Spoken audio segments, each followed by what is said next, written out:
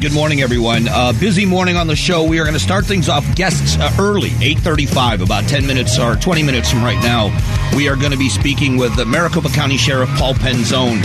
Been talking recently about the relationship between law enforcement and the county attorney's office and how well they have to work together. A unique relationship, but a very, very important one when it comes to the arrest, prosecution, and conviction of criminals in the towns we live in. Maricopa County, a very large county in land mass and population.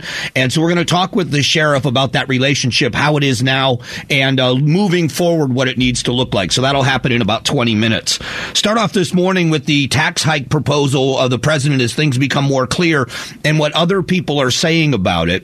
An ABC News report, and this is something we've talked about, what's in this budget?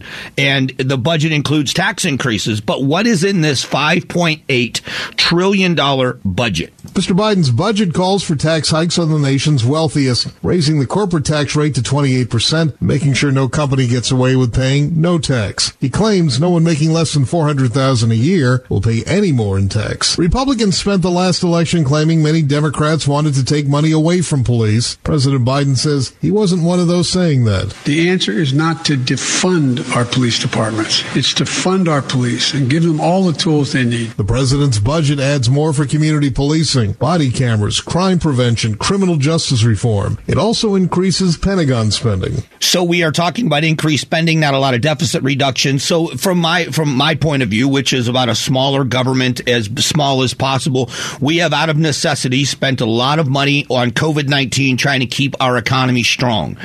Raising taxes on the job creators never makes sense to me in the first place. But again, if we are going to get buy into the class warfare, there is some right in what everybody says. That doesn't mean I disagree with, politically, I disagree with bigger government all the time. But there is truth when they say that there are corporations that pay nothing. We have to at least acknowledge that there are things that happen in the tax law. And I'm not accusing anyone of cheating. These are people, corporations, whatever you want to call them, that are navigating the system and doing things legally that are allowing them to effectively not pay a lot or anything in income taxes. That's not right. We should be simplifying our tax code, not making it worse. So I want you to hear the president talking about the tax structure and how it's not fair. Just pay your fair share. Pay a little bit. A firefighter and a teacher pay more than double the tax rate that a billionaire pays. That's not right. That's not fair. Okay, so let's be honest about this. What they're talking about are a bunch of the deductions that are happening that people are able to take advantage of, which are in the tax code that this president, as a member of the United States Senate, have changed and morphed over the decades that he has been there. All of these things that he's saying is wrong was a part of what he helped build.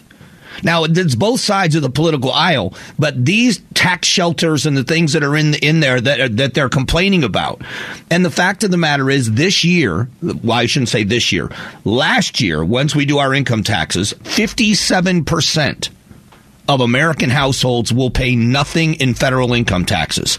So when you say that's not fair, none of that's fair. Everybody should pay something in this country. Everybody should pay something in this country. Yes, I disagree with corporations being able to get away with paying taxes. I don't agree with that either. But a simplified code where we knew what people made and we knew what people owed and we didn't have to have a dozen accountants to get our taxes done properly. So to me, it doesn't make any sense. Let's listen to one of the president's economic advisors talk about what these tax hike proposals are going to do. Try to figure out how we can fix this problem that billionaires tend to pay an effective tax rate of 8%, below what a firefighter or a teacher pays in many cases. And that's because our tax system leaves wealth out of its base. And this billionaire's minimum tax disallows that, and it requires billionaires, the top 0.01% of the income scale, to pay at a minimum a 20% tax rate, not the current 8%, raises $360 billion over 10 years and injects a huge dose of fairness into the tax code. All right, it injects $360 billion over the next 10 years. That's $36 billion a year, right? We have a $5.8 trillion annual budget. So going after these billionaires the way you are is a drop in the bucket as to what's necessary to pay our bills and fix our deficits. Number one. Number two, the idea that we're going to go after them and effectively tax their assets is insane. Does anybody have any idea what that is going to do? Not to the portfolios of the billionaires, but to the way we all do business. You understand the rich get richer. And if you don't come to grips with that, if that angers you for some reason, you are never going to be happy in a capitalist society, ever. Because that's what they do. But they also won't play the game. And if they don't play the game, that hurts all of us. When you see people that have accumulated huge amounts of wealth, whether it's Elon Musk or anybody like that are multi-billionaires, and you look at how many pies they have their fingers in when it comes to business, when you see how many investments they make, I have had the privilege of knowing quite a few wealthy people. And I will tell you that every single one of them that I am friends with do two things that I admire. Number one is that they give generously. I see them at charitable events all the time for amazing organizations and amazing causes, and they give generously. That's the first thing. The second thing they do is they are always looking for new entrepreneurs, whether they're younger than them or whatever, but younger people in business, and they look to mentor them. They invest in their businesses as a business proposal. I mean, they're going to make money too. But more than that, they're advisors, and they help them navigate waters and not make mistakes that they made, building the next generation of the wealth makers and making sure that the business structure in America and here in the state of Arizona is strong. And you are going to tear that down if you start doing this. And effectively, this is what is happening. And this goes for anybody out there that's a homeowner. I want you to think about this. Whatever you pay in taxes right now, whatever your income tax is, based on the income you have, and then you find out in next year's taxes, you are going to have to pay taxes on the amount of money that your home has gone up in value. So if you think about the stories that we've seen recently here in the Valley that have said your home probably made more money than you did last year. If you own a house that was worth $400,000, they say it was a 20% increase. That's going to be $480,000. You now are going to have to pay taxes. If the government did this to you, you're going to have to pay taxes on that $80,000 that you haven't made because you haven't sold your home. That's what this proposal does. Now you think about the billions of dollars in buildings and in real estate in general that these billionaires have accumulated, property and assets. And you think about the necessity of now valuing all of that stuff year over year, having accountants do that, and then on top of that paying taxes on it if it grows in value. You haven't sold it yet, but you owe the taxes for its value increase. So you're being punished for being smart and successful. I bought a home in a specific neighborhood for the purpose that I knew that this neighborhood will always be a great value, that there will always be value in my home because the increases in prices usually exceed the market in some ways. I got very good advice on where to buy, and it's worked so far. But if I've watched my home increase in value as dramatically as it has, the amount of money that they would be charging me on that would be a backbreaker financially. Now, it won't break the backs of billionaires, but it's two things. A, it's not going to be but a drop in the bucket overall to any of the deficits or spending that we're doing. You're talking about $38 billion a year, as opposed to a budget that's $5.8 trillion a year. So it's nothing. It's adding nothing. You have to be, again, it's firefighters and teachers. It's that class warfare setup that they put us in. If they really wanted fairness, we would make sure that everybody pays something and we all pay the same percentage. That's fair. That's what a sales tax does. If you go buy a car for $5,000 and I go buy a car for $50,000, we pay the same percentage, but I'm paying a lot more because I bought a more expensive car. That's fairness.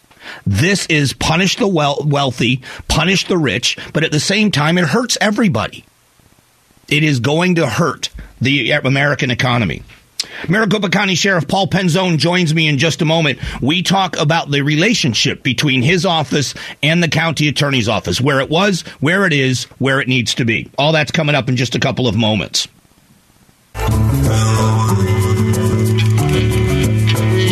Strong values and strong opinions. The Mike Broomhead Show. KTAR News, 92.3 FM, and the KTAR News app. Hey, appreciate you spending some time with the show. I've been talking about the relationship and how important the relationship is for all of us, the relationship between law enforcement and the county attorney's office. When it comes to the arrest, the investigation, the prosecution and conviction, and imprisonment in many cases of criminals, the criminal justice system, they depend on each other. This relationship is one of the most important relationships when it comes to public safety.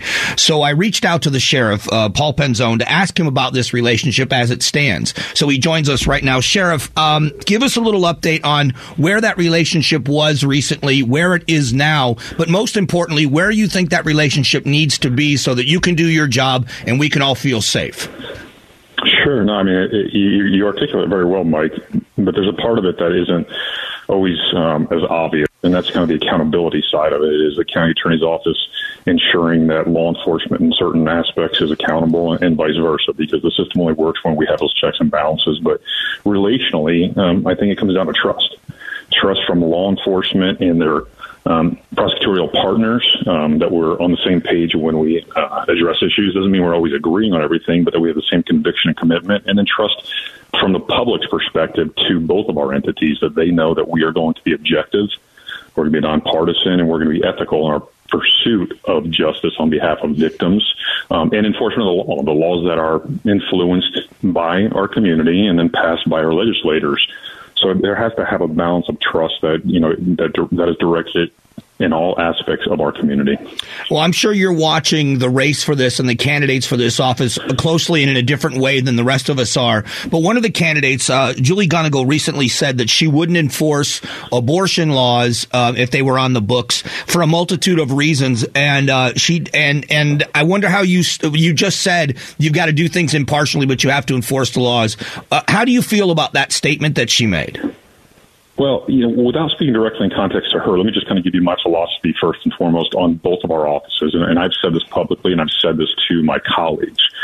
I do not believe that the county attorney's office, the attorney general's office, the sheriff's office should be political in any context. And the reason that I state that is because we are, democracy works because we elect people to be leaders in certain spaces. So if you're a legislator, if you're a senator, if you're a representative, whatever it may be, then you have the freedom to be partisan because you are expressing your position on certain issues that are personal or, that reflect your constituents. But in law enforcement, you have to treat everyone with the same level of respect, equality, and you have to have a commitment to the laws as they are written because that's democracy. So we are elected through a democratic process. And then we are empowered to act on the laws that are addressed and written in a democratic process. So even if you disagree with them, you don't have this luxury to kind of be personal and say, well, because I disagree with it, I don't want to enforce it. If you disagree with it, you can be an advocate for change, but you still have a responsibility. So when I look at the roles and responsibilities that we have, if we get involved in the political side of the argument, then suddenly it could appear that our decisions and our actions have some level of corruption or some bias in opposition to democracy. Listen, there may be laws or there may be punishments that I look at and I go, I don't really feel comfortable with these. I think that they necessarily need change, but I'm not going to go out and direct my employees and say, stop enforcing that law.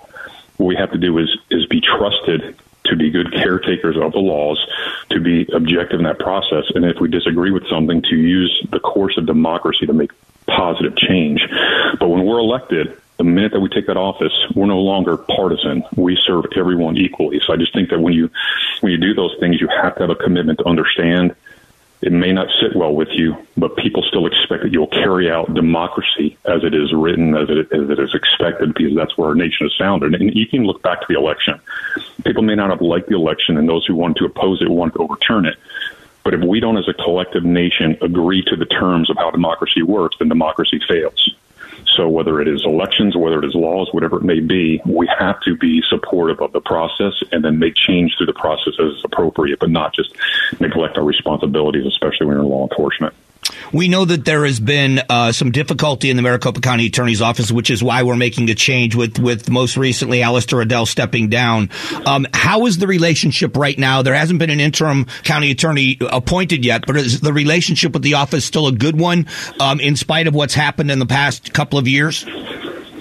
Yeah, no, I mean, you know, at the hierarchy, when you're talking about, you know, those that are elected, those that are running the office, you know, you want to make sure that you have constant communication and that you're meeting the needs of your organizations as well as the community.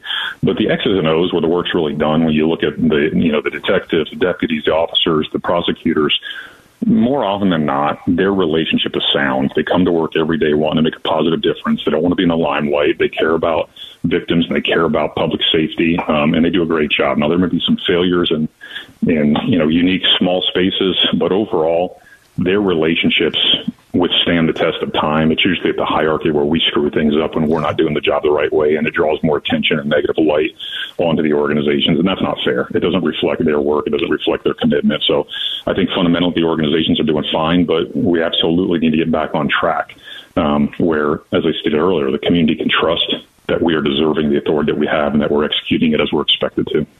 I always appreciate the input and your willingness to be, kind of give us your perspective because you're so close to it. So I hope you'll come back soon.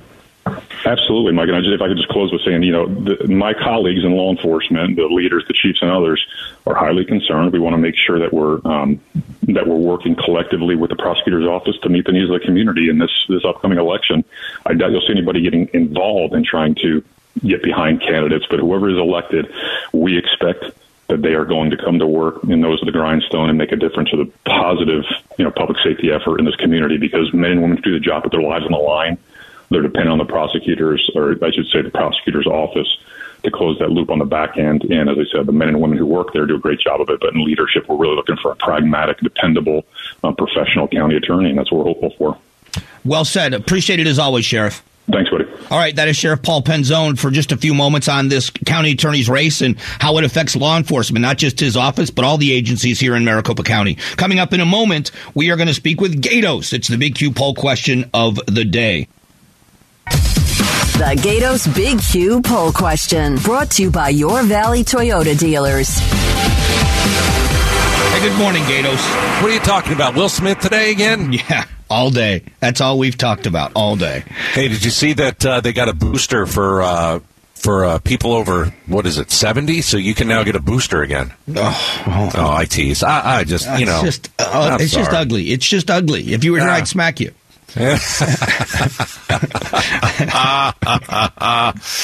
Oh, Mike, I love to pick on you, man. Yeah, I do. It's all right. It's okay. How's it going over there today? Is it rain? Yeah, a little bit of rain on the ground. It's nice, overcast. It's nice little change of direction for the weather. We sure can use the rain, so yeah. People run away from the rain. They're scared of it. They get out and they're like, oh my gosh, I can't have this hit my body. I've got to get inside as soon as possible. The first time I ever came to Arizona when I was landing, it was in the summertime. It was during monsoon and it was raining. And they announced over the speaker that it's raining in Phoenix, and everybody cheered. And I laughed because I grew up in South Florida. I thought, that's funny. It's crazy. What are they cheering for rain? Then they said there was an inch of rain on the ground, and people started to panic. And I thought, we get an inch of rain every single day in the summer. What's an inch of rain? And then I saw the news, and washes were flooded, and cars were stalled. Oh, gosh. And I thought, man, this place is crazy. People in the middle of a highway on top of their car. Yes. I shouldn't have driven through this. Exactly. What do you got for a question?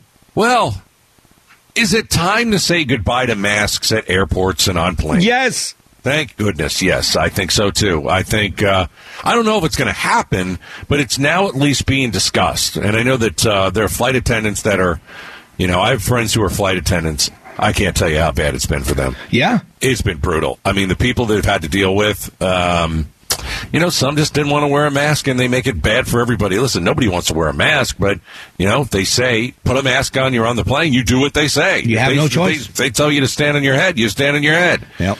So, yeah, I think it's time, man. I mean, the problem here is, what they're worried about is, what if we've got to go back to them?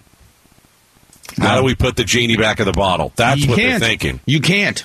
You can. You should be able to, but, if the public is going to rise up if they do that again. Well, I'm just saying, if things get really, really bad, if we get a bad variant, which I don't think we will, right. But if we get a really bad one, you're going to have to put it back in place, and that's what they're worried about. You're always the bearer of such great news. Well, I think they should take get rid of the masks on the airports and the planes. We're ready to go. You're just a ray of sunshine. Go and get that vaccine again. Go get that booster shot. I'm all over 70-year-old man. Go get it. Thanks, Gator. Or I'll smack you. Okay. All right, bye. The Big Q poll question of the day is brought to you by your Valley Toyota dealers. I don't know why he makes me laugh every morning. He's just a curmudgeon. He calls me an old man. He sounds like one of those old guys on the balcony on Sesame Street. Coming up at just after 9 o'clock, we are going to talk about the possibility of recession. We couldn't imagine saying that word, but is it a reality? We're going to talk about that in just a couple of moments.